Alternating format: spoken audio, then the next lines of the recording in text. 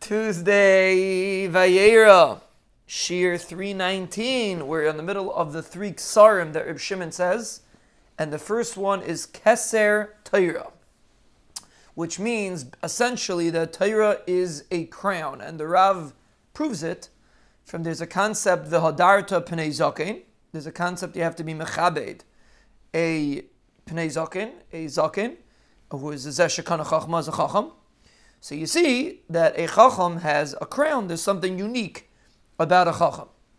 So the first Keser that Reb Shimon mentions is the concept of Keser Torah, which means that Keser Torah has the ability to transform an individual and make him into a totally different person.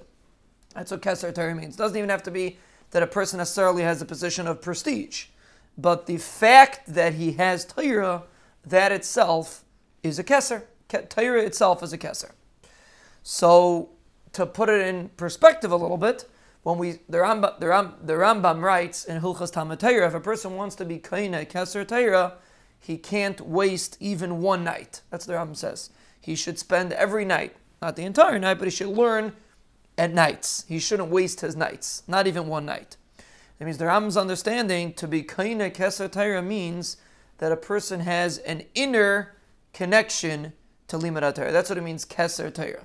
It's not just that a person learns Torah, there's a little bit of an inner connection. And learning Torah at night, especially in those days when it was challenging to learn Torah at night, there were no lights, and you had to learn by candlelight. So that is what gives a person what we call Keser Torah. And Chazal say Keser Torah is merumez in the Keser that is on top of the Aron. And that represents the pnimius, represents coming into the depths of the relationship with the Rebbeinu Shalom. The Keser of Torah was the closest to HaKadosh Baruch Hu, was in the Kodesh HaKadoshim, was the closest, which means this Keser is, in a certain sense, closest to the Rebbeinu Shalom than all the Ksarim. But again, the essence of the Keser, the way the Rambam puts it, is based on if a person learns Torah with the proper attitude, like at night, lamashal, or really nowadays it would not necessarily apply at night. The point is any time when it's challenging to learn. When it's challenging for a person to learn, that would give a person Keser Torah. The person utilizes the zmanim that are challenging instead of getting pulled back. When he's too busy, he's too much going on, he can't learn. Instead of getting pulled back, but realizing that these are opportune times to be able to be kaina Keser Torah, that is the proper attitude that Reb Shimon's saying. Because else, what's Reb Shimon's point? It's very nice that Klal Yisrael has three ksar, but what's the point?